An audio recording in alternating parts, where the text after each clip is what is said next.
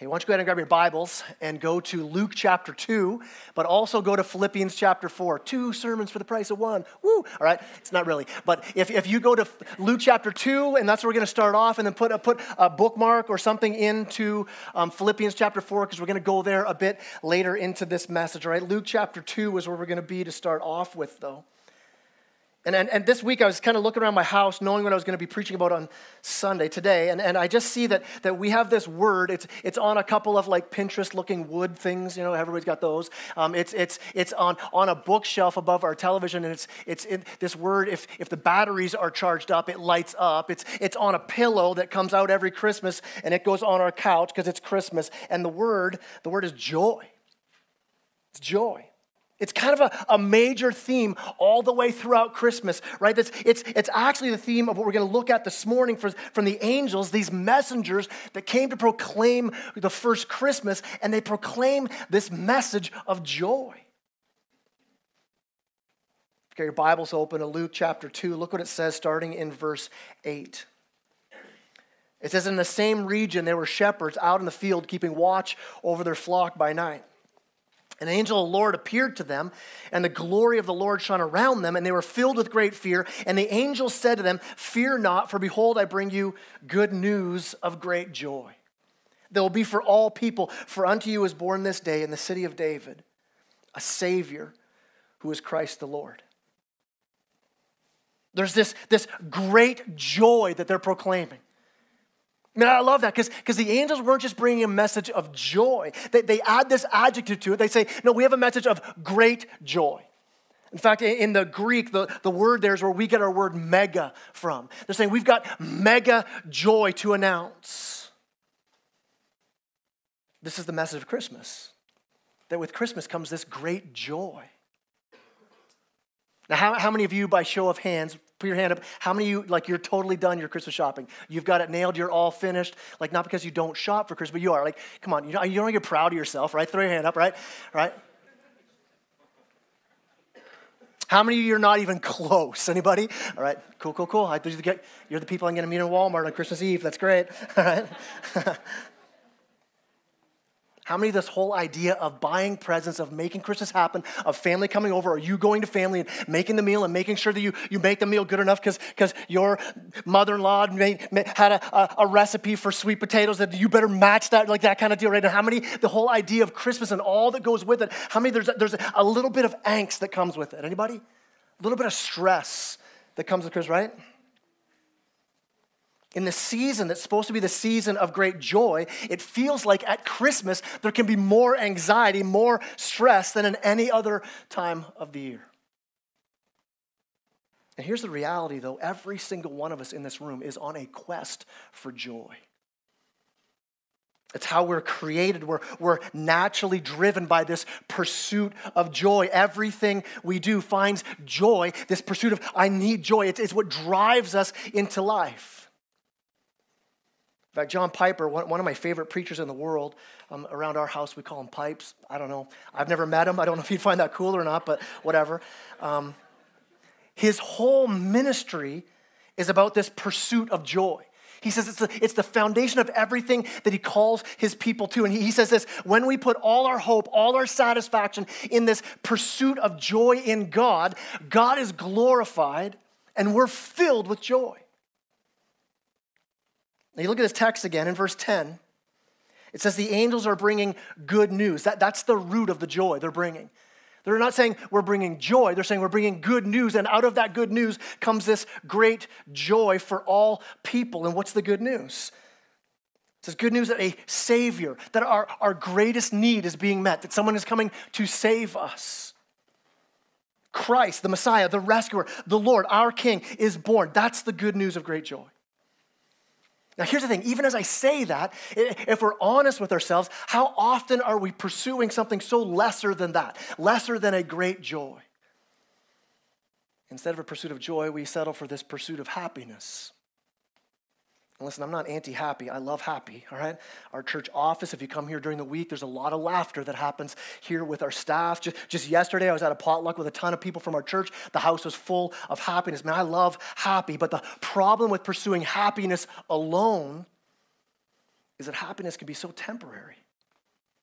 I mean, you've probably heard this said before, right? That happiness is dependent on your happenings. And when happenings change, our happiness changes. But the scriptures have something so much better than just happiness. It says here that with Jesus, there is this joy, that joy is actually the substance of being a Christian. It's the natural state of a Christ follower. It's the overflow of our relationship with Jesus. When you know Jesus, there is a joy about you. Verse 10 says it's a good news of joy for all people. I mean, that this news came to shepherds should be encouraging to all of us. These are guys who you would not expect to be included in this announcement of joy because shepherds were the lowest of the low in their culture. In social circles, shepherds are just one step above those with leprosy. That's who they were in that time. And these guys that the announcement comes to, they're on the night shift. So I mean, they're like a step lower than just a regular shepherd, right? It's the kind of job that you take when you can't get any other job. They were known as thieves and liars. And this announcement of joy comes to them. And how do they respond to the announcement? As they respond to the announcement, they respond in worship and joy. And these shepherds become messengers of the good news. These sinners become saints. The dead are made alive. And so listen, if you know Jesus, there is this joy that's going to overflow out of you because of the rescue that you experience like these shepherds. Have you ever hung out with someone who's like a brand new Jesus follower and you go out for coffee with them and you're like, man, these people are fired up about Jesus, right? They're filled with joy. And here's why I believe this, because the closer you are to the rescue, the more joy is easily experienced. And so listen, if you're a Christ follower, if you're a Christian this morning, stay close to the rescue. See, every day that you wake up, this joy of your salvation. See, again today when you wake up to say, I'm a child of God. I was a dirty shepherd who didn't deserve this, and yet this morning I get to wake up in the palace of the King as a child of the King. And as a child of God, like a kid resembles their parents, you naturally, filled with His Spirit, you have God's attributes about you, and joy is one of those. Now think about it. We don't always picture God as joyful, right? If you picture God, you can say, no, I get God is holy. I get God is just. I get He is awesome and powerful. And yet Proverbs 8 talks about God rejoicing in His creation. And when He sees you, when He sees humankind, it says He's filled with delight. And the word there in Proverbs 8 used for delight, it literally means He dances with joy. So God doesn't look down on humankind, on His creation and go, man, that's pretty good. No, the word actually literally is, it's just so weird to think about God doing this, it's frolic. God frolics, right? Zephaniah 3:17 says that the Lord delights over His kids, over sons and daughters of His, and it says He rejoices over you with singing. Our God is a God who dances and sings with joy. And so if you are a child of God, if you know Jesus, if you're filled with His Spirit, if you're a Christ follower, you'll have this joy. It's a substance of what Christians are. It's a natural overflow of His presence in your life. And Jesus says this in John 16:22. He says, even in sorrow, no one will take away your joy. Even in sorrow. So get this, the opposite of joy is not sorrow. There will be sorrow in this world. We're promised that we will have sorrow in this world. Jesus, although I believe full of joy, when you also read in the Gospels, you see He is burdened a lot as well. Joy is not the absence of sorrow. So if you're here this morning, don't hear this weight being spoken over you that man, you've got to be happy all the time. That's not what joy is. There is sorrow in this life, but the joy of the gospel overwhelms that sorrow. I think of it this way. How can the two be together? I think of like a new mom who has just gone through the pain of childbirth, and even as she holds a little newborn, she's still full of pain, right? but she's also buoyant with joy in the midst of the pain. And for a Christian, there is a joy of the gospel that overwhelms even the suffering. Like when you open the door of your house on a cold winter day and that bursting in of cold air comes into your home, and then you hear the furnace kick on. And the furnace overwhelms the coldness. So for a Christian, there will be sorrow. As it comes in, the joy of the gospel, the joy produced in you as you abide in Christ, filled with the Spirit, that joy, like the furnace kicking on, overwhelms the sorrow. And so as a Christ follower, it isn't a life without sorrow. We're not just happy all the time. There is sorrow, there is sadness, there is anguish about this life, but with it there is also joy. So the opposite of joy is not sorrow. I would say this, though. The opposite of joy is hopelessness. The opposite of joy is having no hope.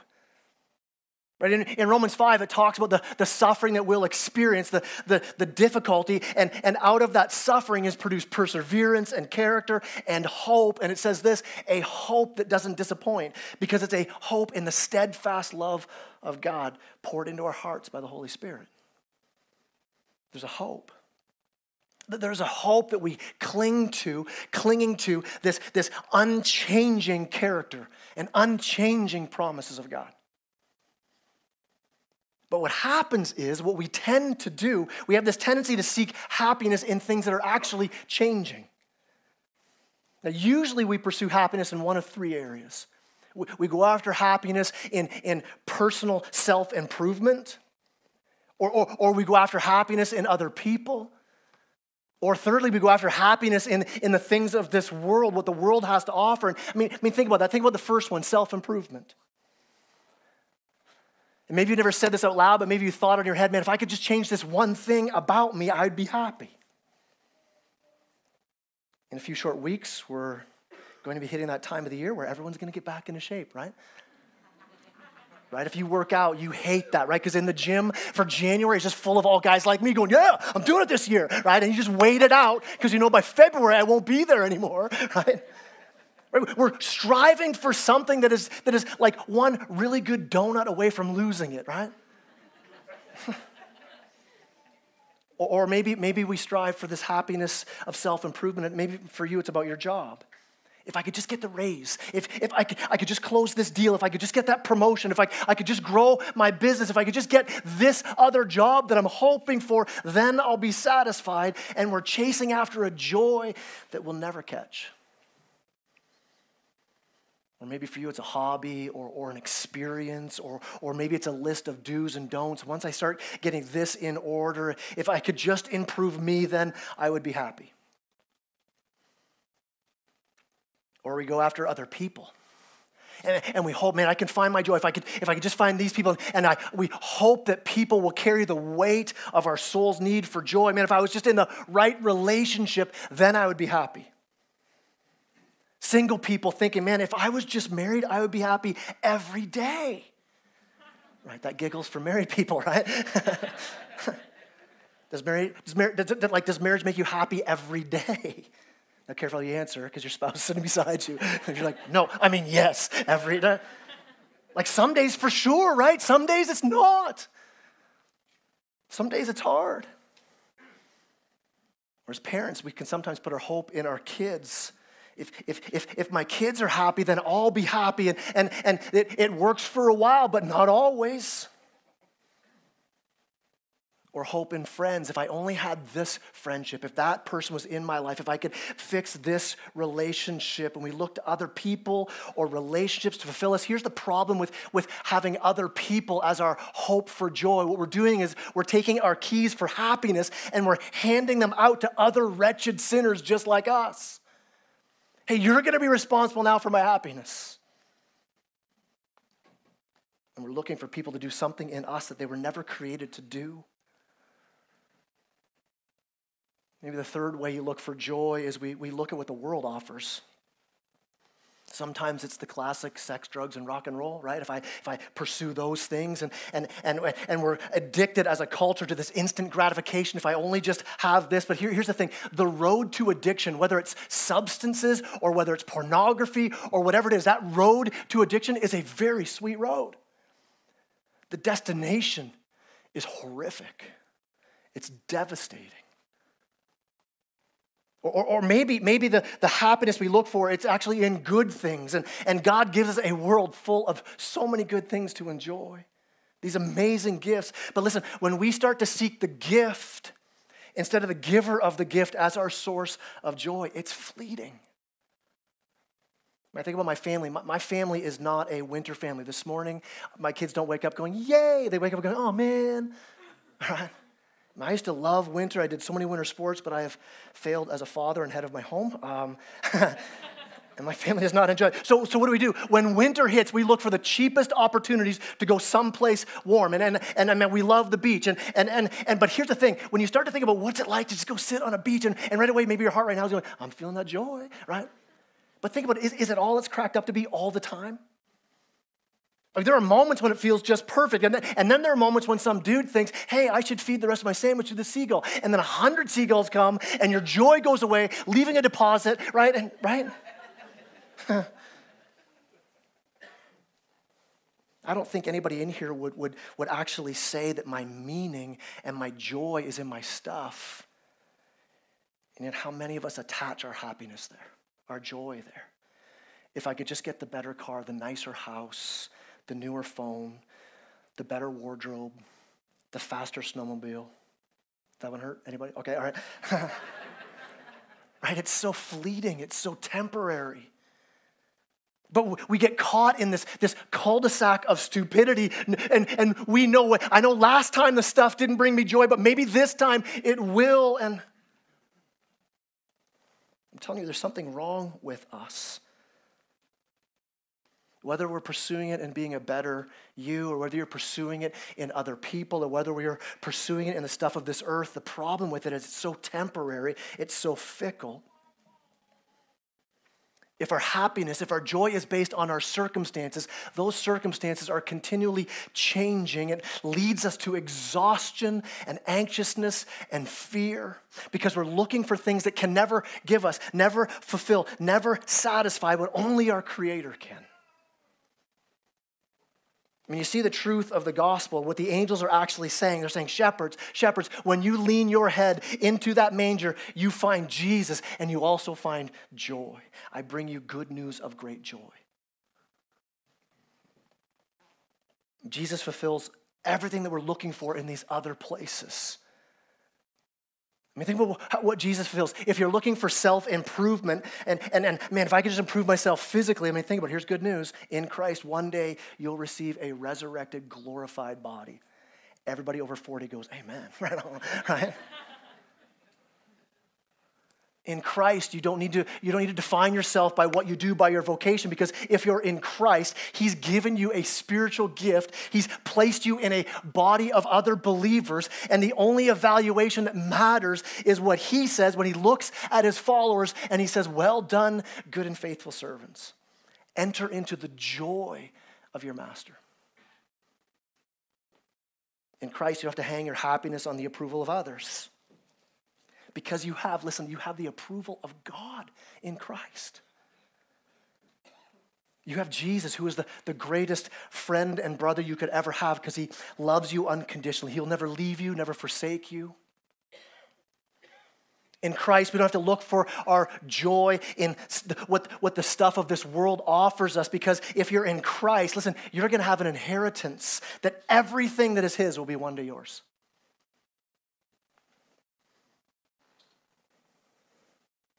Listen, here's what's crazy about that.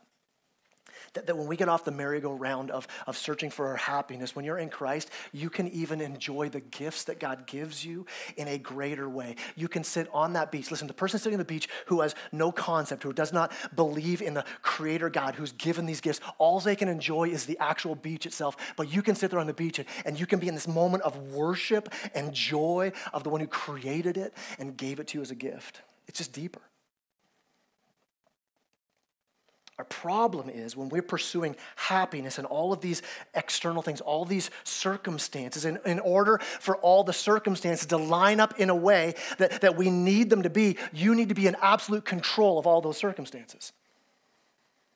If it's people you're seeking after, you're like, man, I wish they could all get on the same calendar and treat me the way I want them to treat me on the same day all the time. But they all, you wake up and maybe your spouse is doing great. You go to work and your boss is a jerk. You're like, oh, man. And you've got to control all of these things to make sure they all line up. And if everything's under my control and I can get what I want, man, then I'll be happy.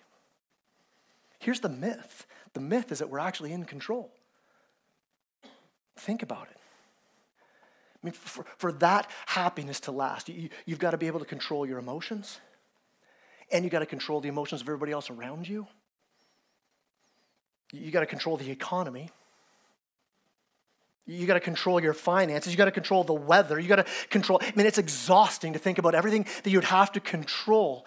And it's exhausting because we realize that if it's all up to us, if I take my hands off the wheel, I'm not being led into joy and contentment. It's going to swerve off into the ditch of chaos. And it's into that chaos that the angels speak. Into that night, the angels say, there's good news of great joy.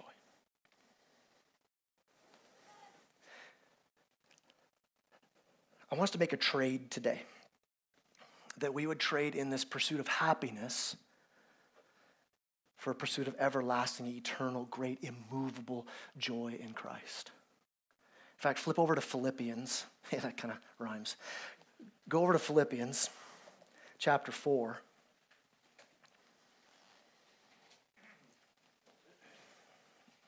We're going to start in verse 4, but as you get there, Paul, the person writing this letter, he's the life for Paul wasn't a life of happiness in his circumstances. I mean, if you know anything about Paul, I mean, how many times he was beaten, how many times he was shipwrecked. Here he's writing this letter from prison, and prison in his day wasn't a cot in a room lifting weights in the yard. It was probably a hole in the ground that he was thrown into. And it's in this place he writes the book of Philippians, and he just goes on and on and on about joy. In fact, look at verse 4. He says, rejoice in the Lord always. Rejoice. Have joy. Have joy. Not in your bank account, not in the people in your life, not in your circumstance. What's he say? Rejoice in the Lord. In the Lord's where you find your joy. And then he goes on, he says, rejoice in the Lord always. Again, I say rejoice. Like always? Really? How do I do that? I mean, how can Paul say, how can the angels announce there's this promise of great joy when my circumstances are in chaos? Listen, the reason we can believe this is because the Lord has the last word in your life. Your circumstances don't. Sickness does not have the last word in your life. The doctors do not have the last word in your life. Your marital status does not have the last word in your life. Your bank account does not have the last word in your life. Your friends do not have the last word in your life. Your struggles you may be having even right now do not have the last word in your life. Even if all of your circumstances are horrible, Jesus, the sovereign King of the universe, has the last word in your life. And that's how we rejoice. Amen. It's not because of what's happening right now that we rejoice. It's because of the one who still has the whole world in his hands. And because of that, even when circumstances seem tough, we can still rejoice. Now, I look at it this way. My wife and I are watching a series with our youngest daughter right now, and in one of the episodes in this series, one of the main characters dies. And we're like, what? Literally, that's what we were like, what? It was one of our favorite characters. Like, I can't believe, he's one of the main, he's one of the names as an actor that comes up when the show starts. Like, there's what? And because I hate surprises, and what I did was I don't like to wait for stuff, so I grab my phone and I start scrolling into the next season, right? And I'm looking for the cast of actors in the next season. I'm like, oh, he's there, okay. Right? My angst watching that episode instantly gone. Why? Why? Because I know how the story ends. Silly illustration, but listen. As a Christ follower, you know how your life story ends. As Paul would say, whether I live or whether I die, I'm Christ's. Jesus has the last word. In fact, Paul goes on in verse 5 here. He says, rejoice always. Again, I say rejoice. Then he says this, let your reasonableness be made known to everyone. Let your reasonableness be made known. In Greek, what he's saying is don't freak out when there's circumstances going on around you, right? Doesn't really mean that in Greek, but you get it, right? So Paul is saying this, that when you're going through life struggles and trials and you have this joy and somebody says to you, how are you not freaking out in this? You will be able to say, I have a reason. What's the reason? Look what it says. The Lord is at hand. How can you have joy? I know what you're going through. How would you have joy in this? Because the Lord's at hand, because God is in control. And I may not understand what's going on right now, but I understand that God works out all things for the good of those that love him and are called according to his purpose. And even I don't understand his hand at times because of the cross, I can trust his heart in this. And so Paul says this. He says, this is what you do with the anxiety then. Look at verse 6. He says, do not be anxious about anything, but in everything by prayer and supplication with thanksgiving, let your requests be made known to God. Paul's saying, hey, take that thing you're freaking out about. Take that circumstance you're trying to get control over in your pursuit of happiness. He says, take that thing, that finance, that relationship struggle, that spiritual battle, that physical trial, whatever it is, take that thing and you've got one of two options to do with it. You either put it in the bucket of worry or you put it in the bucket of prayer. It's one or the other. In my house, if there's something that's needed to be remembered, I'm not the trustworthy one. And so my family, and it's all good, they'll text me a couple of times, Dad, remember to pick this up. Dad, remember you said you're going to do this, right? But do you know those people, though, in your life where, like, you give them something, and it's locked down. You know for sure it's happening. You can totally trust them. And Paul, what he's saying is do you trust the Lord? Okay, when you have this struggle, do you trust him? Because he's saying this, if you pray, if you put that in the bucket of prayer, why would you worry? And if you're going to worry, why pray? Do you trust? Like, can you drop it in that bucket of prayer and say, no, I trust completely. I don't need to put it in the worry. I don't need to come back and check it again. Like, I've given this to the Lord. And so we take our anxieties, we bring them to the Lord. And I love it says you pray, you keep bringing them. It's an ongoing thing. And I love that God's not a God who says, again, you're asking about this? He's like, bring it to me again. Ask again. Bring your heart to me again. We bring it to the Lord. We say, God, here it is. I trust you. I trust that you know what's best for me. And sometimes my circumstances aren't going the way that I would plan them to go, but I have a hope. That's why Paul says you do this with thanksgiving. God, you've ordained this day. Your hand is on these situations. I'm so thankful you're the one in control. Look at verse 7. You see the result of this. It says, and the peace of God, which surpasses all understanding. It's like, how do you have this peace? Will guard your hearts and minds in Christ Jesus. I love that. He says, it's going to guard your heart and mind. When circumstances get out of control, what can so often happen, and maybe you've experienced this too, when your circumstances are chaotic, it's like this opportunity, it's like Satan watches for those opportunities, and the father of lies sneaks in at that opportunity and begins to whisper lies into your heart and mind. Like when things are falling apart and you begin to hear these whispers.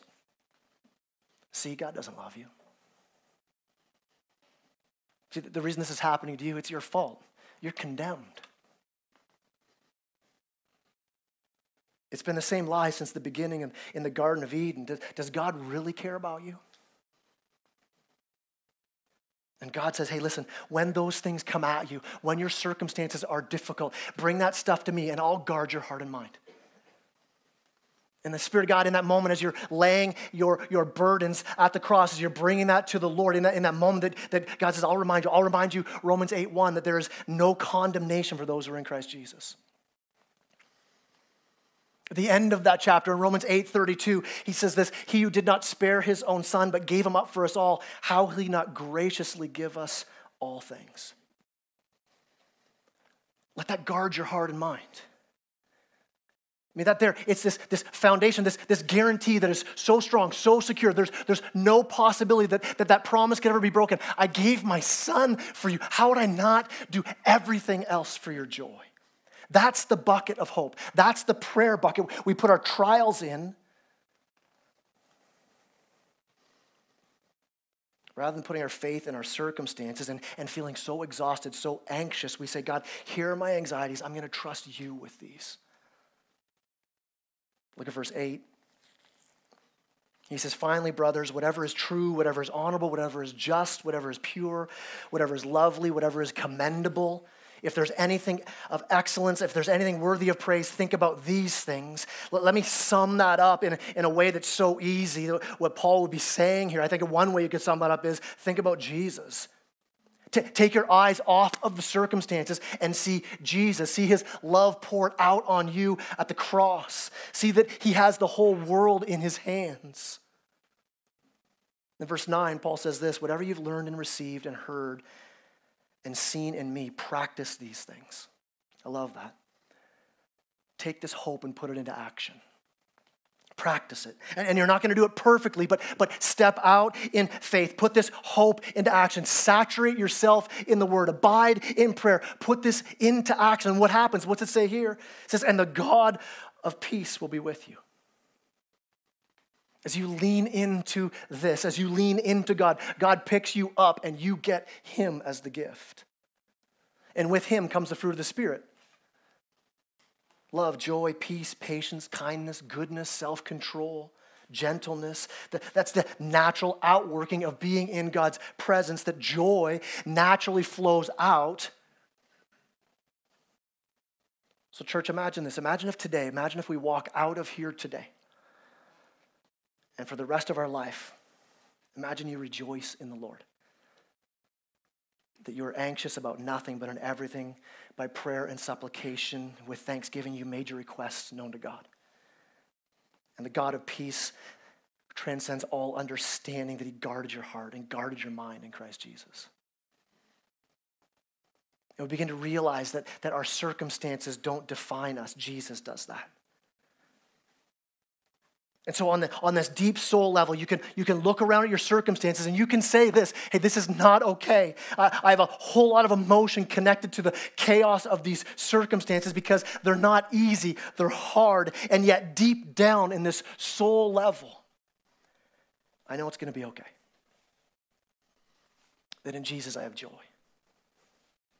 And not just a temporary happiness that's dependent on my happenings, and when my happenings change. But listen, I have a joy that will never, ever, ever change. My circumstances don't define me, but the sovereign King of the universe tells me who I am. Because as the worship team comes up, and we end off in worship, let me say this, in the chaos of a Christmas season, with all the gifts to buy, all the dinners to plan, all the social media posts or cards you see of everybody else's perfect family, right? All the stress.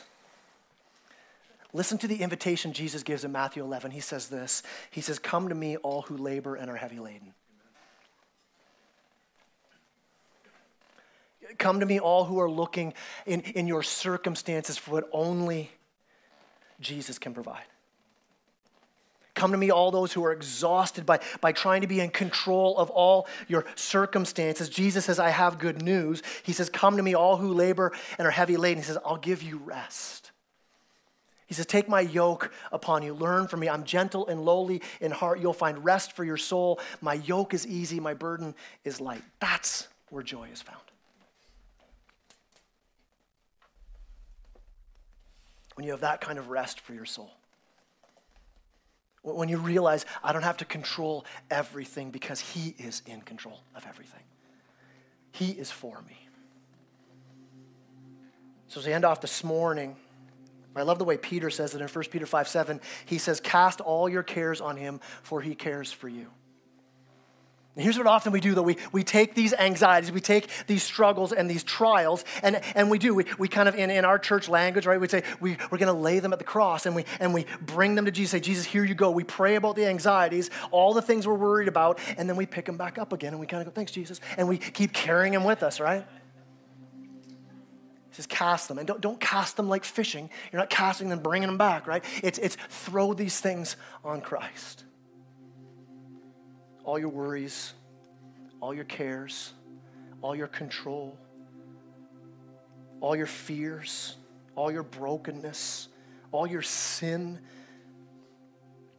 Jesus says, come to me, all who are weary and heavy laden, all who are exhausted. I'll give you rest for your soul. I mean, the shepherds heard this good news and it changed everything for them. They were still shepherds, and I'm sure life was still hard for them, but it says in Scripture, they went away glorifying, praising God for all they'd heard and seen. Even though their circumstances likely didn't change, they traded their sorrows in because they had the joy of now meeting Jesus. So for this morning, are you hurting this morning? Are you stressed? Are you freaked out? Are you anxious? Maybe this morning you really, truly cast that care. And you say, God, would you guard my heart and mind this morning? Jesus, would you give me rest for my soul? Even if my circumstances don't change, let me see you. Would you stand as I pray?